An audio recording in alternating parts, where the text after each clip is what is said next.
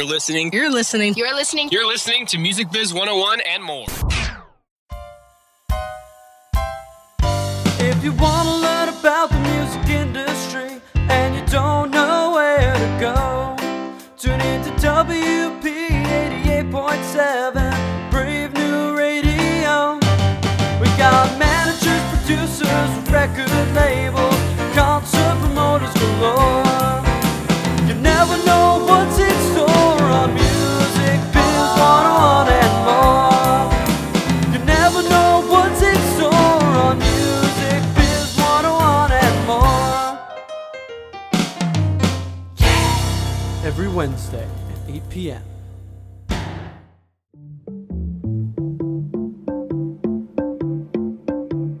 Lately I've been finding myself on this ride. Don't know where we're going, but tonight you're pulling me away. Oh, you need it, darling, even when you're not.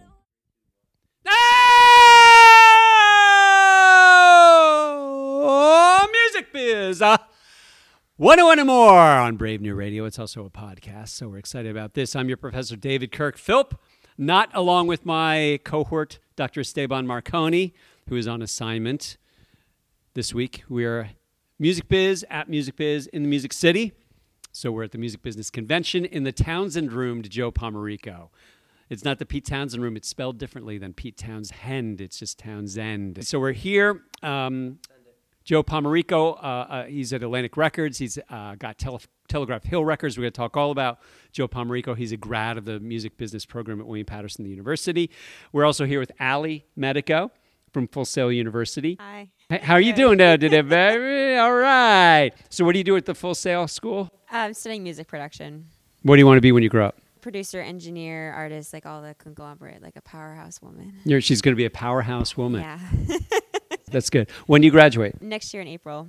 Summer of 20... No, that's not summer. Spring, yeah. 20. Mm-hmm. And you said at Full Sail they have rolling time periods. You don't have semesters. Right. It's just month by month, essentially, yeah. So a class, like for us at William Patterson, a class would be like a 14-week period from, say, September 1st through December 5th or whatever. How does that... So you could... Any month you could start in November 1st and it would end whatever? Whenever like the 20 months or however long your program would conglomerate to. And then for me, like I start my classes on the 1st and then like the 29th or 30th. So it's like 4 weeks long essentially, which makes it advanced. So it jam-packs it all. And what classes have you taken this recent period? So far, recording principles, sequencing technology. We just finished like a music theory one that was a little bit more in depth with like some lovely diatonic chords and seventh chords and fun stuff. Yeah. So a bunch of all that. And then now I'm going to go into some more older history, like popular genre and culture stuff. What did you play when you played? I used to play French horn, mellophone, trumpet, and then I was learning guitar, but I was been back and forth with that. So, but now I'm just focusing on singing. Okay, Ali talks fast. That's good. So we're gonna have a race in a second because I'm gonna tell people to make sure you go to musicbiz101wp.com, sign up for our newsletter, follow us on the Instagram that features the Facebook at musicbiz101wp.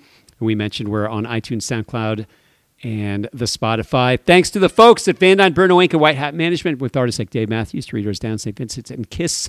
There's only one place to go for your band's business management. Go to vb-cpa.com when you're ready. And Aaron Van Dyne is of the Van Dyne Bruno. And Aaron Van Dyne was your professor at Ramapo College. Is it Ramapo College or Ramapo University in North? Ramapo College. He was your professor, wasn't he? He was. When you were an undergrad. At William Patterson. And did he convince you to go to the MBA program at the University of William Patterson? No, we didn't ever connect on that at that point, I don't think. You did that all on your lonesome? I was actually working for Al Cohen, and he was my professor at Ramapo also, studying recording industry and Pro Tools classes, and he suggested when I was working for him that I go to this program that he was actually in. And then I believe he finished it as soon as I started. Right, okay, yes. And Al Cohen is an adjunct at William Patterson now, and he was one of my students. We should all give thanks. We should give thanks. When I point to you, say oi. Okay, Ali? All right. Give thanks to Christine Vey, a wealth manager and the president of Vey Wealth Management. Christina's helped many professionals all around the world manage their investments and plan out for their retirement. Here's where I'm going to talk fast. Ready, Allie? I'm going to do my Allie imitation. If you're looking for some guidance on how to plan for your retirement, or if you have questions on anything from investments, portfolio management, or insurance retirement planning, give Christina a call at, repeat after me, 732 455 455 1510. 1510. Email her, Christine at, Van. Oi. start again, Christine at Oi. theywealth.com for advisement. And as my good friend Esteban Marconi would say, leave the last oi off for savings. So now, here we are. We are with Joe Pomarico. You and I spoke about having you be here, and you're coming. You're here on your lonesome, as we said at Music Biz. You just came. You've been here before when you were a student, but you graduated, you got your MBA, and now you're here on your own. Why did you decide to come and be here at the Music Biz conference in Nashville, Tennessee? Go on. Sorry, I keep talking. Go. Everyone's here, especially you. But also, This is the spot to be. There's so many people in the industry all coming just to network and learn and talk about the things that are going on right now that everyone's facing in all the different parts of the industry. It's pretty important. Allie, why did you come? I mean, honestly, just to have something like sort of set up before I graduate, which is really, I think, is it's getting more and more competitive in the music industry. Primarily, you do have to do that and just get myself ahead of everything and just get rolling on the dice more. Meet people, have fun, get a little vacation out of it. Yeah. Yeah. Well, that's the vacation part of it's also. But that's the thing. The guy we had before, Josh Terry, he runs a company called Workshop Management, and he's also involved in a festival called the Sad Summer Festival. That's going to. Did I tell you about this? It's going to have 17 cities, 18 dates, starting in July. Going for, I think it's 7 weeks, and when he was in college, 4 years of college, I think he said he had 14 internships. And I tell people you should have like 5 or 6, and this guy had 14.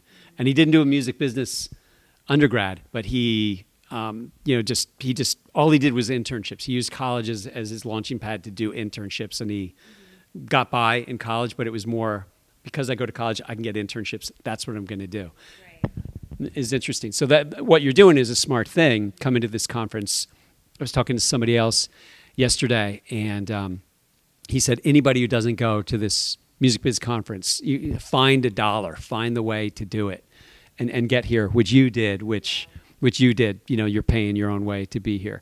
So it's you got to do this kind of stuff because it's all about networking. So much of it has to do with meeting people and who you know. I mean, even just the fact that we went out and decided to educate ourselves in colleges for music, this is just an extension of that, really. And it doesn't stop. The music is always evolving. So everyone else here is trying to learn from each other, so we should just fit into that, Well, your story is interesting when we talk about the internship side, because you work at Atlantic Records now. However, to get to there, you had a number of internships, and you were doing some simultaneous internships and jobs and things. So tell us, it's pretty cool what you were doing your last year or two of school. So I graduated my undergrad degree and was working in an independent label, and just, as I mentioned, then decided to go to grad school without really sort of knowing what I was going after. In a sense, I just knew this program, MBA. I wanted to do business stuff. I wanted to learn more about the business side in the music industry. And within 2 months, you guys were taking us on tours and just putting us in the faces of people right in the industry like this. And I found myself in Warner Music Group. I discovered this studio, which was a very new thing. And I just made sure, I was like, how do I intern here? I need to be here. And I just, wouldn't stop for a year. I was actually at this convention, and I sent an email to my now boss. It was paragraphs. I remember checking it with everyone I was at the breakfast with and being like, what do you think of this? That was in May of then. He was telling me that he thought I was trying to get the internship for the summer, and it didn't start until the fall. And he was just like, I think it'll be a better timing. And a week before I started, they put in a brand new mixing console, and I was just like, okay, I'm making myself known. I'm doing whatever I can be to be useful here, Because before that, I had an internship when I was in undergrad, and I was working at a studio, and I was the third intern. It was a very small operation. I was sort of just setting up a PA for students that they had, and doing more of the sweeping the floors, getting the coffee, nothing. There was one session one time I was there, and I was like, can I sit in? And it was sort of yeah, it's kind of crowded. It's kind of small, So when I found that right opportunity, I was not going to give up on this is, where I want to be. And, I'm not sweeping floors here. So, like, I definitely see growth here, And that's, like, the biggest part, I think, about an internship is trying to make yourself useful to them and prove it when you have that opportunity. And you don't know when that opportunity is going to really come. But the best part of the story, which I'm going to push you on, we took a class. We went to the Warner Music Group, and it was headed by our friend Paul Sinclair, who works at Atlantic Records. This is in New York City. Yeah. And so we got a tour of the Atlantic Records facility, and they had a recording studio there, which you said was fairly new. We got in, then we left, but somebody didn't leave. So explain that part. This is the best part of the story, which I think people can learn from. I think the studio was like in the early part of the day, and I don't know. I guess I went up to Paul. It was just sort of like, hey, are they still up there? Like, is this people still in the studio? Can I go like check it out one more time? And as I go in, there's the two people that are working it, and I just really talked to them and just made sure that there was that connection and what did they need? Like, what is this thing that's here? I just wouldn't let go, And so the whole class left. You stayed that day, and you went back in, and you started talking to them, and that's how you ended up really getting the internship. Yeah. So I met Ron Robinson, who's the studio director, and Ebony Smith, who's the main engineer there.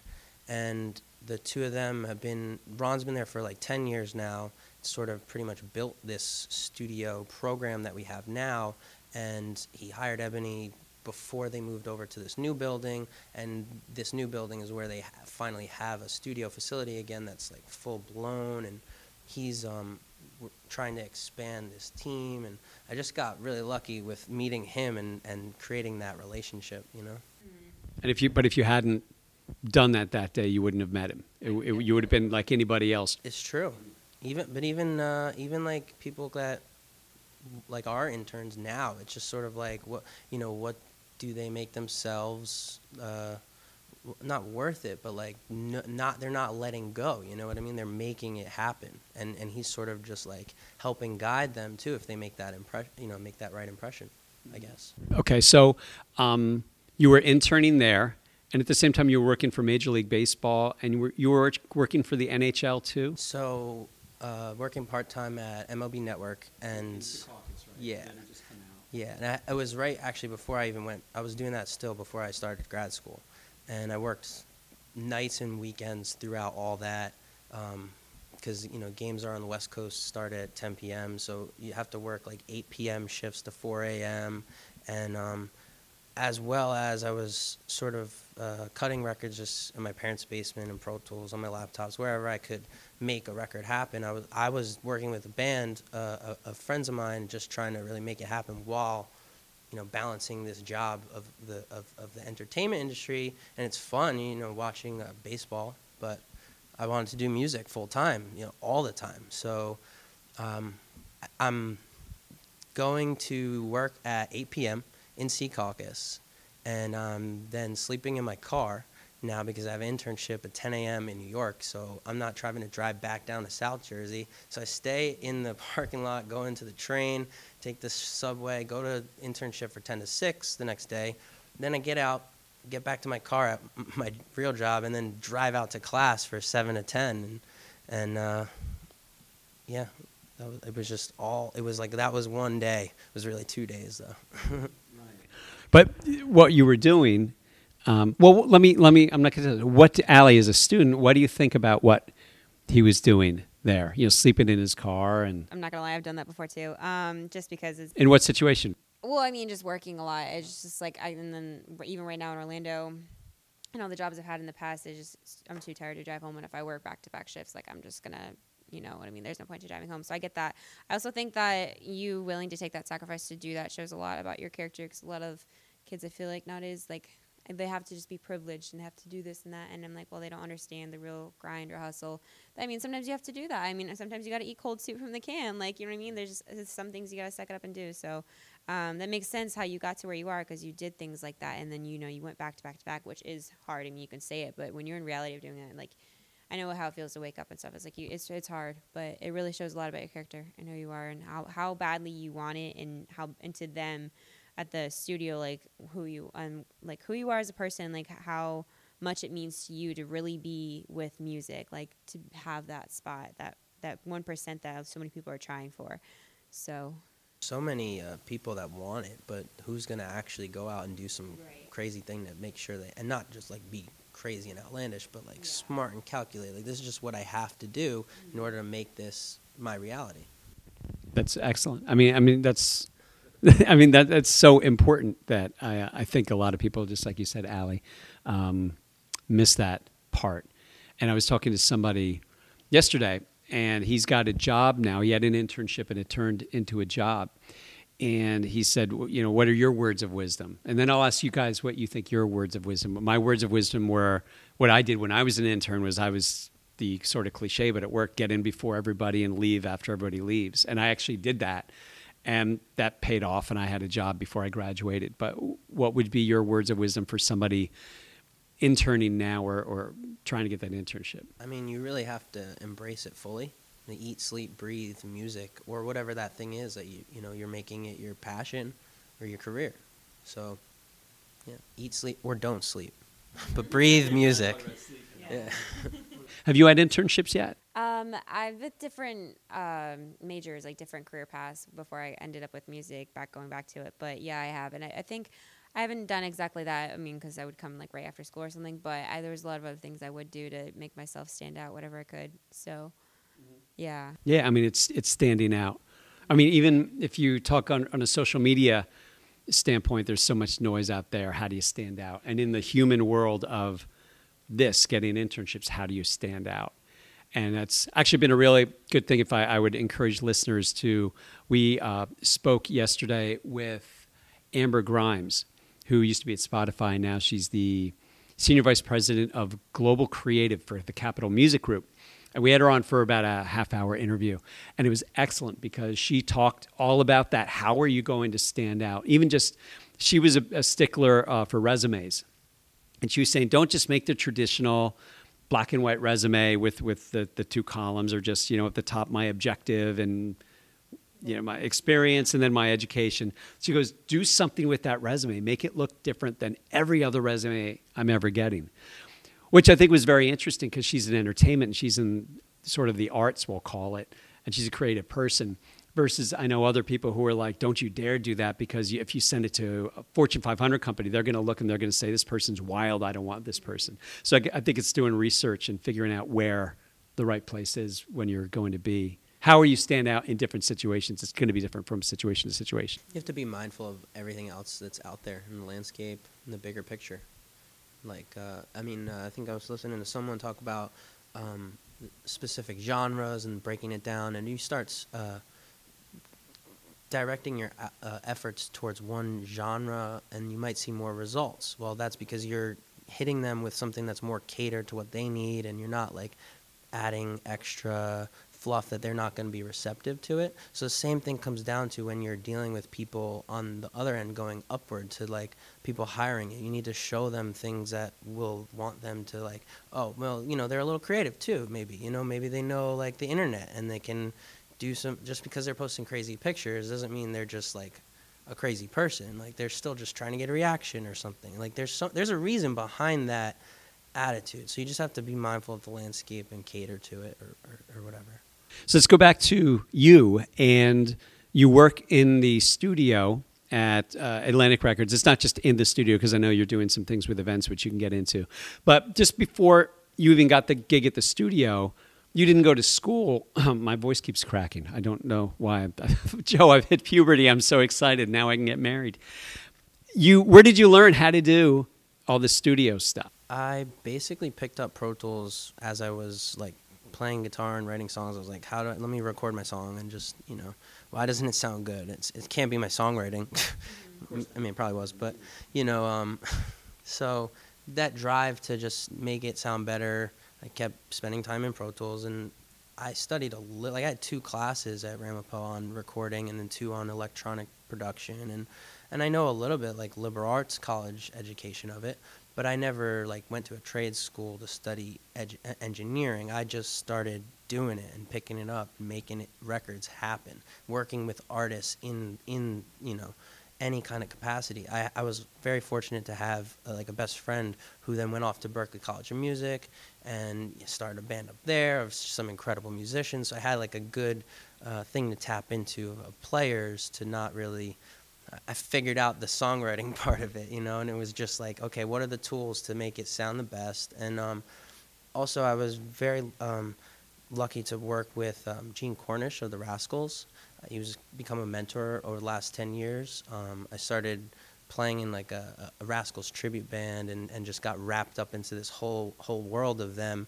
And at a period of time in 2014-15, he started working on a solo record of his own music just in a studio in North Jersey. And I was like always coming in just to sit in and do whatever, what was happening. I needed to see this studio that he's working at, and how can I be useful? And it wasn't an official internship by any means. I was just sort of like in the space, making myself useful, watching engineers that had that job. Like, why is he getting annoyed that, it's 5 o'clock and like we're in the thick of recording and the engineer wants to go home? And, it's like that kind of attitude I just sort of started to get instilled to me. Like, I'm not checking my phone in the middle of the session. Like, I don't, that kind of stuff. It's like I understand what the expectation from an artist is in the studio and how to get that on a technical level too, just from the engineering standpoint. So it's like all those things just added up. And then when I was in the studio at Atlantic, I knew how to carry myself around some of these artists to the point where like my boss turned the corner and saw through the window me hanging with Wiz Khalifa, and he's just like, this might be the right guy to hire, So Why does Atlantic have a studio in-house? The studio provides the company for multiple reasons. It's used for promo, and it's used for artists cutting their records, and it's just used for meetings. It's used for playbacks. It's used for sort of anything that they really want to use it for, or what they would use a studio for. But because it's in-house, they're able to offset a lot of the costs and just make sure the work's getting done too. Because I'm pretty sure there's a lot of engineers and like offset out like in other projects where like A, either the artist doesn't even show up on time, or like B, like things, they're just hanging out and they're having fun, and it's like, oh, but if you're in the middle of the office, like, oh, the A&R, the exec's gonna just check in at any moment, you might feel a little bit more inclined to keep moving forward as the artist, or they're even just hanging out in the sessions and sitting in, giving their advice, and it's hard to get them to come to like a studio, even just like a couple blocks in the city away from the office. It would be hard, but most things happen wherever they're gonna happen. So a lot of artists don't really cut their albums in the studio, but there be like pieces or different things that are added to it, in different spaces. So they use it for just sort of anything, really. And this is, I guess, all Warner label people could use it if they wanted. It's really owned by, sort of, quote unquote, owned by Atlantic Records, though. Correct. So Atlantic's in the Warner Music family, and they're all housed in, well, at least everything in the New York operation is just in one building. And it helps when you have like someone that you need to go to from a different department. You're just walking down the hall. You're not like calling a different time zone. That's sort of like slows things down, and with the pace of everything, it just needs to be quick. So yeah, it just really helps having it right there, and being able to like, especially for us, like building a relationship with someone in radio. Like now he knows he needs something edited, and he can just get it to me because I just passed him real quick, and he's like, hey, can you do this real quick for me? And I'm like, yeah, that'll take me 10 minutes. Like, whereas he didn't really think if he had to outsource it, it might take like an hour, 2 hours, and it's just sort of like more work. And so everything sort of being in one building sort of helps everything go forward.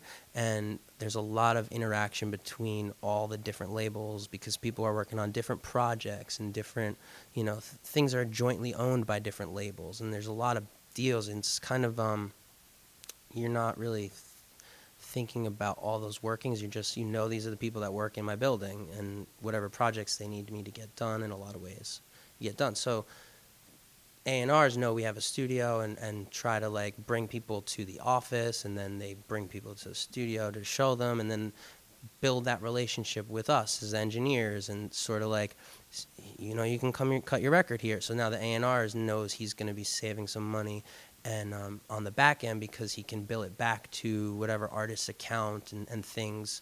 And if it's all in the same family, so Warner Music Group has a bunch of different labels, it gets all broken up to that end. And they don't really, I'm sure there's a lot of projects that are jointly owned, but it's mostly all the artists that come through are Atlantic artists that get approved, or Warner Music owned artists, No like Universal artists are coming to cut anything. But there's probably things that haven't yet happened yet, you know what I mean? Like, it's tough being in the studio because you're kind of at the point of creation, and a lot of times people start figuring it out after the fact. You know what I mean? Now, can you tell us about some of the projects that you've worked on so people can get a good sense of what they're doing in there and what you've done? So most recently, it just came out last Friday, was Rob Thomas's new single, new solo record. And they started it in our studio with Rob and Butch Walker, the producer, coming together and just laying down like what songs would be the album. And we were there to help track like guitar demo and vocals. And they might have used some of that stuff, but Butch then took it back home, sort of produced all these songs the way that a producer would just had all the production. And then he came back with Rob and cut all like vocals in our studio. And they were even like, we needed gang vocals, so they needed some extra voices. So we were lucky enough to get on there as a studio and like the 3 engineers. And Explain what gang vocals mean. we were in the room all singing together on one microphone. And I think we did a couple takes, just sort of layered it up so it was a fuller sound. It just made it sound not like Rob Thomas and Butch Walker singing 100 times. It had we have a female engineer, we have another guy, Zach, who's like, you could hear, he's younger, you could hear his excitement on the dying young line, and it's just like that energy made its way onto the track. And that's sort of what gang vocals do, is it's the energy of excitement of extra people. Sometimes it depends on what you're going for, of course, but they had added gang vocals on, I think, just a couple songs on the album, and that was the first single that came out. It was a very exciting song, and I think that like added to it was the gang voices. Explain what gang vocals means. We were in the room all singing together on one microphone, and I think we did a couple takes, just sort of layered it up so it was a fuller sound. It just made it sound not like Rob Thomas and Butch Walker singing 100 times. It had we have a female engineer, we have another guy, Zach, who's like, you could hear, he's younger, you could hear his excitement on the dying young line, and it's just like that energy made its way onto the track. And that's sort of what gang vocals do, is it's the energy of excitement of extra people. Sometimes it depends on what you're going for, of course, but they had added gang vocals on, I think, just a couple songs on the album, and that was the first single that came out. It was a very exciting song, and I think that like added to it was the gang voices. And you also worked on the Pretty Woman soundtrack from the Broadway show written by Bryan Adams and Jim Vallance. So with our location, we're right on Broadway, so they're able to have singers just pop in right before a matinee. And with Broadway, it's very structured in time, and like 2 p.m. is the end time, and if it's 2:05 is the end time. You don't get one more take. So we've worked on the Mean Girls soundtrack. We did Pretty Woman. We got a couple more coming down the road. And obviously, before I got there, they did Hamilton. And as I was interning, we did Dear Evan Hansen. So it was just a lot of Broadway things. And it's really interesting to be involved in watching like these, because they have their producers and arrangers and the people that just sort of come into this space, and we're just there to make sure that they can make it go the way they need it to go. And they rely on us to sort of like, anything goes wrong, they just look at you, like, fix it, so you got to just be alert, especially with the Broadway, because it's so rigid in time. Like, everything has to be quick, so they don't want to have to then call, like, to get somebody. You just got to be on top of it. And it's some of the best, like, they have a main engineer who sort of goes with a lot of the projects. His name is Derek Lee, and like he goes to like Universal theme park and like mixes the sound for like all like the rides and things. Like there's just so much experience that he does on the engineering standpoint that he's like the best of the best. So they get him for that project, and I get to watch him. And then all of a sudden we have another session for this one show that Vernon Fosse Vernon, that Alex Lacamoire is, he's actually doing all the music for it. So he did the music for Hamilton. And Is that on Netflix? I think it's FX. So just a couple weeks ago, we were recording him playing piano to the actual like scenes where they're like playing piano. That he played the piano when they filmed it, but they're now re-recording it because I believe it was like a electronic piano or whatever it was. They're now adding like real pianos and him like doing extra on top things, like really emphasizing what's happening visually. And so it's just me and him sitting there comping a piano track. And I feel only that I can do that because I've watched Derek do that time and time again and how he's interacted with it. So yeah, the Broadway stuff is a whole nother animal. Is that on Netflix? It's FX. So just a couple weeks ago, we were recording him playing piano to the actual like scenes where they're like playing piano. That he played the piano when they filmed it, but they're now re-recording it because I believe it was like a electronic piano or whatever it was. They're now adding like real pianos and him like doing extra on top things, like really emphasizing what's happening visually. And so it's just me and him sitting there comping a piano track. And I feel only that I can do that because I've watched Derek do that time and time again and how he's interacted with it. So yeah, the Broadway stuff is a whole nother animal. And Atlantic has been very hot with Broadway. I mean, you mentioned Dear Evan Hansen, and Hamilton started it all off. And Mean Girls, and the Bryan Adams one, the Pretty Woman. Are there any others that I'm missing? I mean, they've been doing extremely well with that. There's a few. I hear of ones that we're going to be doing and things like that. So and then also just the excitement of Broadway in the city. It's like there's a lot of things happening. Broadway is huge right now, and Hamilton had to have been a huge factor in the resurgence of it. Because, and I don't know why, like, there's just so many soundtracks now, too, Even for movies, I think it's become a big thing of the soundtrack. Yeah, it swings, there are cycles. It's like heavy metal comes and goes, or pop, boy bands kind of thing. It's here, people get sick of it, goes away, comes back. So maybe this is like a sort of new world for Broadway, or a golden age, a new golden age. The Pretty Woman one was very fun to watch, actually. Just going back to the way that it operates. With Bryan Adams, you have a rock star just sort of like in the room with all these Broadway singers. He's a producer. He's trying to get these singers to do things that, for the past week and a half, they've been doing it in exact same way on stage. And now he's like, well, maybe do this inflection and just sing it like this and deliver it like that. And it was like the resistance on both ends to like the two worlds. It was interesting to see. You wouldn't have expected, and I think it came out in the music. It's a pretty good stuff. I haven't heard. I was a fan of the movie, and I'm a fan of Bryan Adams, but I never heard any of the music from the show besides what he put on Instagram. Is it good? Yeah, I mean, I've only heard it in the studio, and I also am a bad person to ask like of that because all I listen to really is what I'm working on. It's like a trap,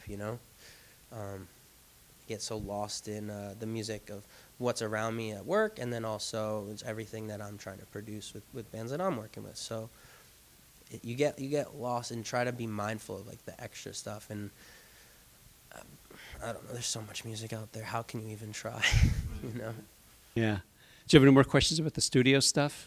Yes, I mean, it's more specifically tailored towards like the whole producing, engineering side of it. But so it's a thing at Full Sail because there's, so many DAWs out there, and I feel like they just keep on multiplying by the minute. So it's like DAWs, digital audio workstation. So Logic and yeah, and so like, do you actually use Logic to build the songs and then like Pro Tools to mix and master, or they're like you just use a bunch of programs, or like whatever the artist wants to use? Like, what do you navigate? What do you do? So Would you say DIWs? DAWs. What's that? Digital audio workstation. So Logic and Yeah. And so, like, do you actually use Logic to build the songs and then, like, Pro Tools to mix and master, or they're like you just use a bunch of programs, or like whatever the artist wants to use? Like, what do you navigate? Primarily a Pro Tools user. That's really like my bread and butter. I've dabbled a little bit in Logic and somewhat in Ableton. I know those programs enough to really like manage the files and stuff, but I don't, I'm not like an electronic producer, like, and delve into MIDI really. Right. So those programs are sort of like always on the back burner for me. I always track in Pro Tools. But I definitely see a lot of producers, they just come in with Ableton, you know, mostly Ableton. Sometimes Fruity Loops, you know, but, and then some people want to do like track sessions in Logic and stuff, so yeah. But it's really, Pro Tools is the industry standard for everything. That's what I was thinking. Yeah. There's also the way it looks too. It just looks very, I don't know, professional based. You know what I mean? Yeah. Compared to the Logic is a little bit more user friendly. I feel like, yeah. For the layman who might be listening and might go, I hear Pro Tools all the time. Pro Tools.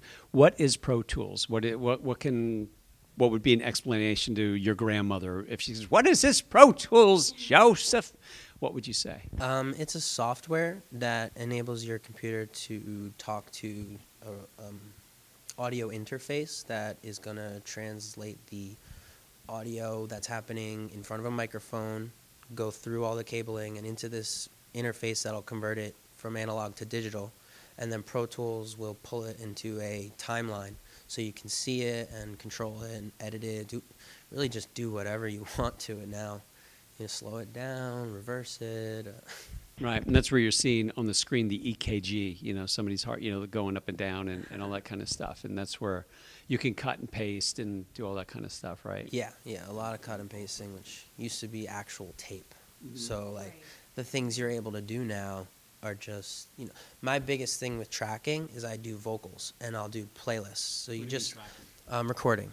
So when I'm recording someone, I will have their vocal on like one track, and I'll just sort of like, okay, let's do this section, and just sort of like work on that section. And Pro Tools has this thing called playlisting, and you're able to just sort of drop it down on that track, and it's kind of all the extra playlists are hidden on that track, and you're able to just like go right through. So I have like, I'll do 7 or 8 takes of a vocal of just the first verse, and then after we've gone through each thing and gone through the whole song, I'll like sit there with the vocalist, sometimes without the vocalist, because they might get too, some people don't like this process, but just comping a vocal, just blazing through. I go from each playlist, you play each take, and I'm able to sort of pull any words from each thing, and you just edit each little section between words, and you finesse it to make it sound as perfect as it can potentially be. If you didn't spend the time like really catering the artist and trying to get it out of them, maybe, or maybe you did, and you also were just like, okay, well, we had that in that take, you know, or we had that in that take, so we'll just splice it together. And these are things that you could not do very easily with tape. You know, it was just like the amount of times I hit edit undo, you know, it's like, oh no, that didn't work, let me go back, like, no, that was too far, you know. And it's just like limitless, the potential with Pro Tools and all these digital programs. Vocalists don't like that is because they don't want to just sit and hear. This is tedious for them. You'll either play all the bad takes and the parts that are flat, and they'll just cringe and be like, oh, that sucks. Or they'll either be like, what are you doing? Or they don't understand like where it's still a work in progress, you know? Like, I'm just playing it back to hear this little thing, and you're like, yeah, but that next word is off, and it's just like, sometimes you just blaze through it, and the quicker you go, you'll just hear things, and you won't. You know when you hear something, and if it sounds off, it's got to be quick. You're not gonna. If you start thinking it, you're overanalyzing it too. So the artists are always overanalyzing them. As a studio person, do you ever let them do one take, and everybody's like, "That's it. We don't have to do another," or are you like, "Now let's do it 1, 2, 3, 4 more times"? With the stuff I'm doing on the side with other artists, it's more like trial and error. It's more free. It's sort of like they're figuring out what they want to do, right, and how they want to. In the studio at that time. Yeah, you know, it's a creative time. It's sort of like a freeing time. But then some artists too also just know exactly what they want and have practiced it and are getting it done. So like, if the performance is nailed in one take, you can't fight that. But with one band, I've done 32 takes of just the full band tracking, and it was just to get the drums, just to get the drum down. And it's because maybe the drummer's also getting better with every take, and maybe it was good, but maybe it's like, let's just do one more and see if he can get even better, and but then also, like, with a lot of the promo stuff that we do in like for Atlantic, like, video things, it's just like the full take, you know what I mean? And you just go with that one take because it's sort of a live feel, maybe, or everything's different. Okay. Do you have any more questions about the production stuff? I think not so much production. I mean, it just revolves around like engineering, but not so much of the technical side. Yeah. Okay. So, being a female going into the industry, and also Mr. Donio mentioned this morning, is still male dominated for the most part. And I want to go to the top with it being producer wise also as well. So what advice do you have for people like me who are going into this? Like, how do we navigate the waters safely, but like boldly and fiercely to not get overstepped and like get what we want and not be overlooked because we're the minority in the whole picture? I've never really had to face a lot of those kinds of issues, and it's tough for me to say because I don't appreciate all that negative energy around those things. Those people that treat people and stomp on the little guy, like, or the little female, like, all that stuff I don't appreciate. And I just treat everybody equally. And I hope that everyone can learn to do that in the industry. And if you put that out there, if you're treating people that way, then it should come back to you. And if the people aren't receiving it and they're still stomping on you, then those aren't the right people to be around. You got to sort of cut those people, get away from them.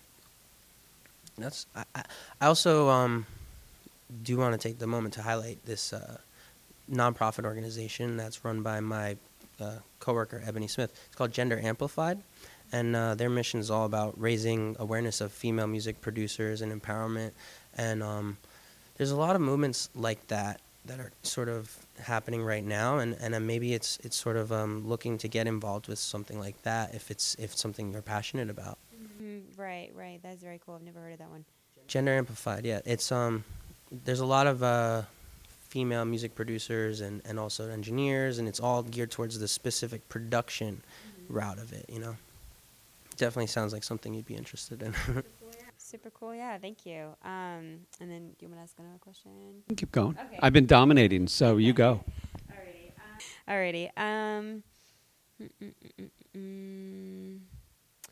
So looking at your LinkedIn resume, you were doing a lot as an intern. You weren't just doing the whole typical going to Starbucks, getting coffee type deal. So how, and then I know you mentioned also Atlantic, the office, what it's used for, and how they have sponsorship deals. Is it through those deals, or like how did you exactly get to doing like all of more of the editing, and they like let you do it as well too, instead of just being like in the back corner type person, come in early, leave late? Like how did you do all that as an intern? Because that's amazing. And then taking all that and putting it to the next level of it. So when you're an intern, it starts out more like, can you edit this? And you don't really think you're just, I'll edit it, chop, whatever. But then you start like picturing it all and thinking about the bigger picture. Like, this is actually being used for promoting the single across all these radio stations across the globe because it's a custom call out to all these DJs by that artist. So they're going to play the single, And when you start putting it, being mindful of that bigger picture, then they'll start trusting you with more things, and they'll start knowing that maybe they'll do a better job of this because they understand what it's for, and not just like, a simple editing job isn't very attractive, but like we do Spotify playlists. So Topsify is a Warner-owned brand that they make playlists all the time, and I didn't really think that I would want to edit a song, a 30-second clip, but I get into it. You start trying and showing the people around you, and then they just entrust you with more stuff. So asking the right questions about how to get something done, but it's also just showing that you're thinking of more than just what this little task is. Right, that makes sense. I think I've heard that before, but I wanted to see what your take was on it. And then I guess going more off of that, do you have anything to add to that? Going off of what he said, then you can find your next question. You Mhm. mentioned Topsify, which is a Warner-owned playlists on Spotify, and Spotify has their own. Going off of what he said, then you can find your next question. You mentioned Topsify, which is a Warner-owned playlists on Spotify, and Spotify has their own.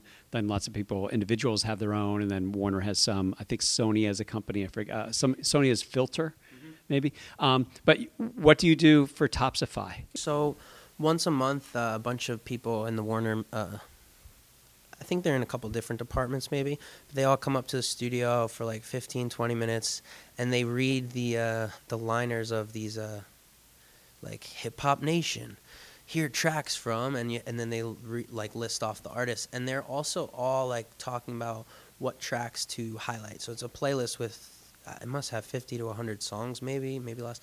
They only name 3 songs, so that's like a key spot. So they plan it like, and it's like a marketing tool, right?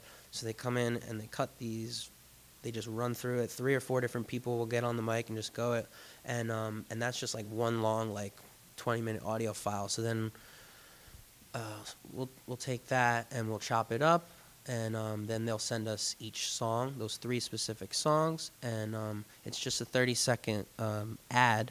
So it starts off with like 5 seconds of them saying the name of the playlist with that first song going, and introduce that first artist, and then they go, and you just sort of edit it to have like space for that next song to come up. And I'm sure you've heard the ads, and The ads, though.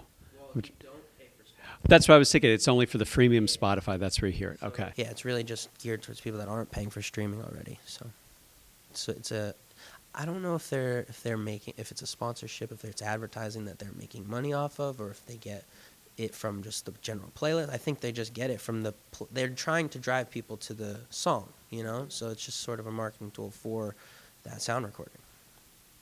And they highlight 3 every month, so they're constantly recording these, updating them. And sometimes it's like, you know, it's the chart, so it's the same song maybe this month, these 2, and then the third one's different, whatever. So, but it helps also. It's cool to be in the thick of that, because you're now like, okay, these are the top 3 songs from this building that they care about for this genre. So I know like what's happening in hip hop, in indie rock, in alt nation, like all those different. Sometimes they do soundtracks and just different chart playlists. So it's cool to see. And I, you know, to go back to that, it's like you could tell me the simple, like how I have to make it happen, but what purpose does it serve in the greater picture of the music industry? Being mindful of that. Understanding that the person I'm going to send it to, like what they need to get it done. What is it all that is entailing for them to send me all those songs? Maybe that song, it's going to be the featured single next month, but that song's not released yet. So I can't have that copy until like 2 days before it's released, and then finally I can make the ad, you know? So understanding all the nuances of the industry and stuff. Let me bring that up real quick before you go, if you had another one, about leaking, which isn't as big a deal now as it was maybe 5 years ago, because now people are putting music out more often. But I remember it was a few years ago, Madonna had something, and somebody leaked it to the internet, and it's usually traced back to somebody in the studio. So, or for example, Beyonce will put out a surprise record, so everybody is signing, I'm assuming, non-disclosure agreements, and you're getting handcuffed, you know, when you're in the studio, you know. So what are the things that they do from a sort of music security aspect, so that you aren't one of those people leaking songs to the world that they don't want out now?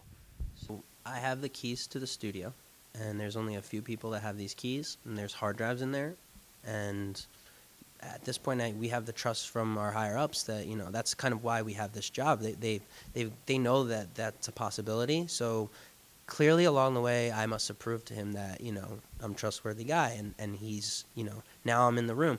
If something's that like tight, they, you know, I may or may not have had a session where I had to sign an NDA. So like, you know. That's interesting. Okay.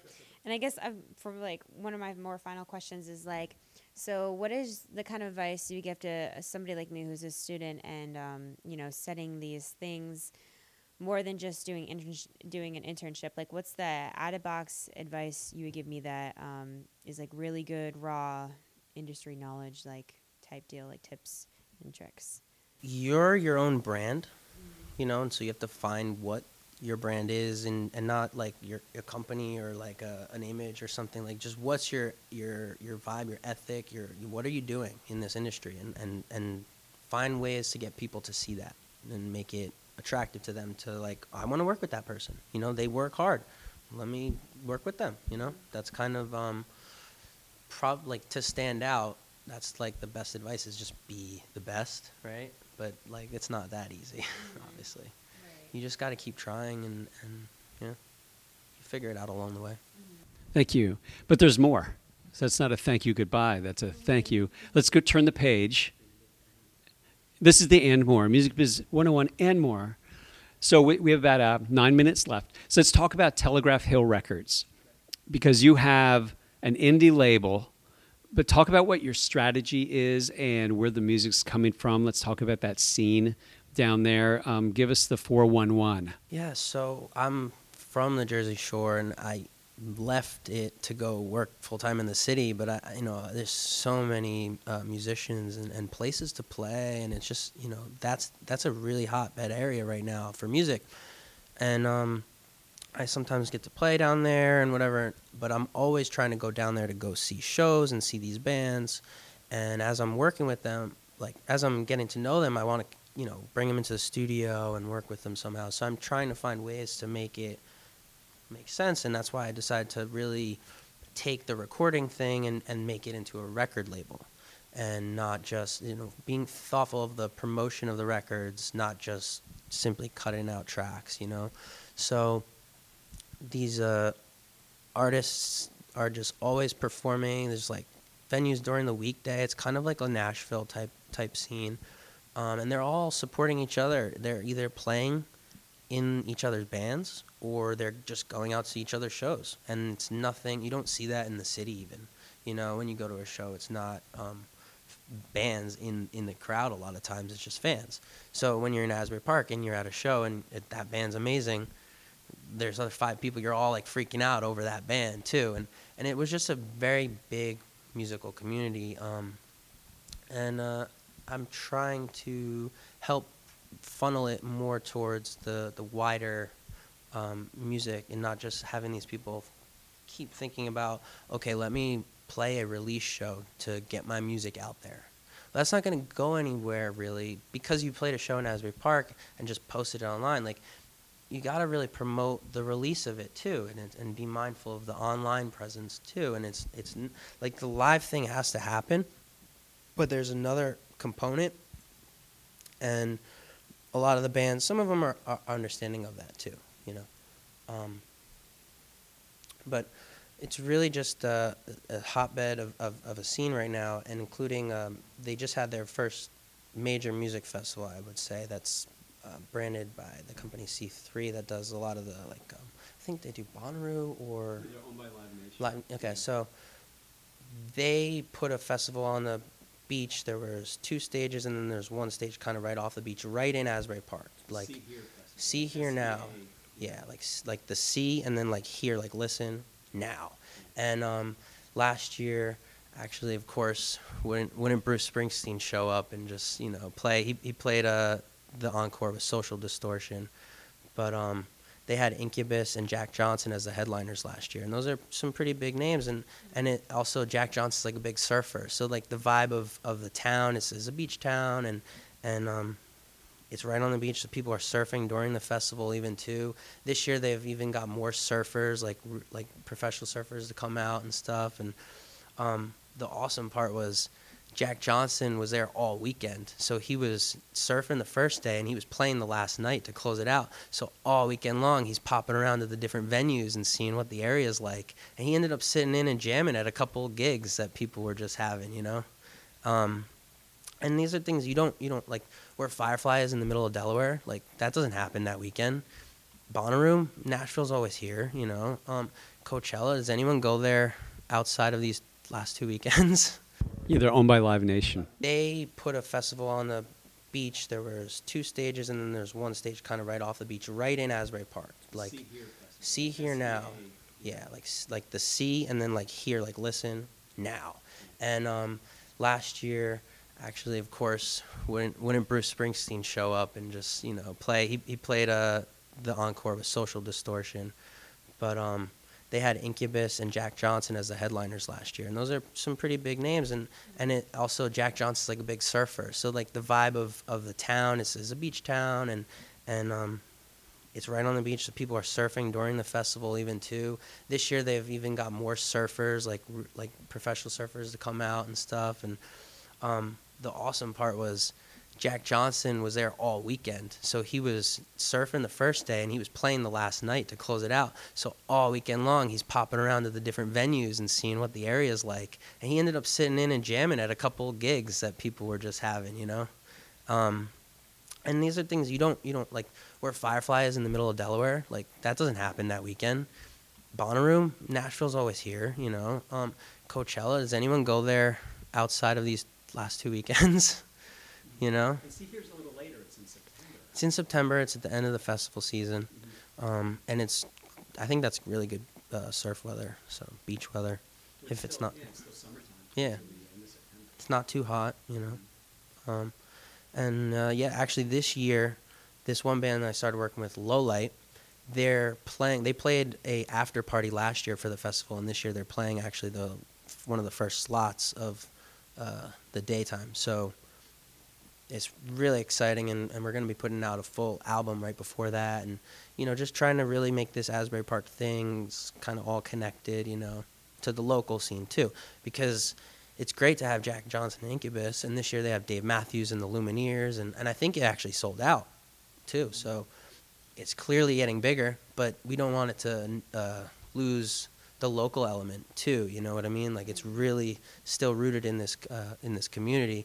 And one of the main curators of the festival, Danny Clinch, he's a photographer. He's photographed for Bruce, Tupac, and just so many artists. And he's been really, really careful and mindful and all that about the community and just making sure that the festival's been done right. I think he's a big promoter in it. I'm not sure.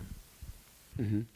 So getting back to Telegraph Hill and how it works with the couple minutes left.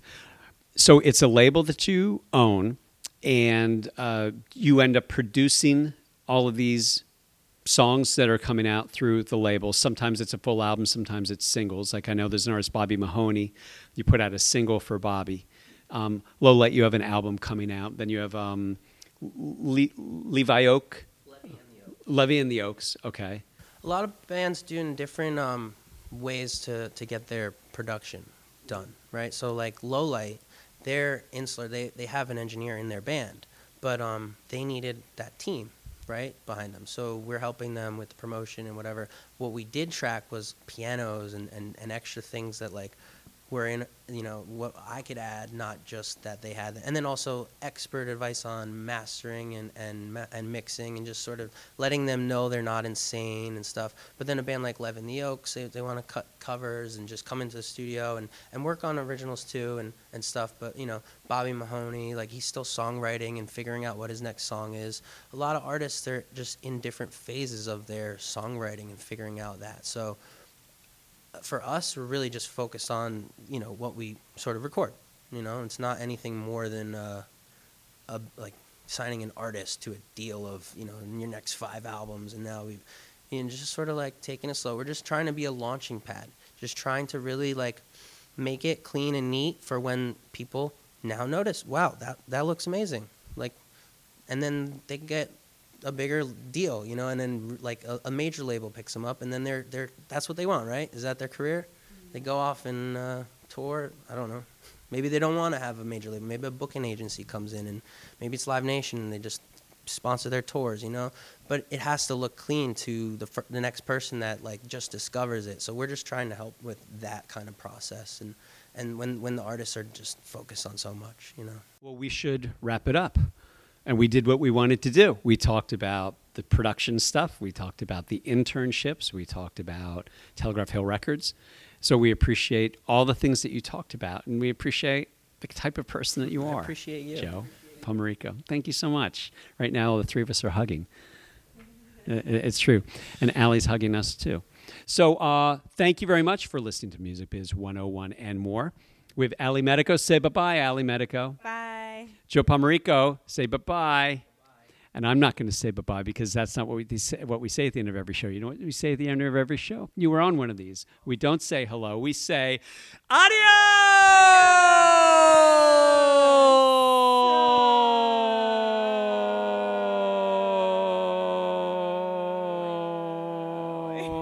Soy.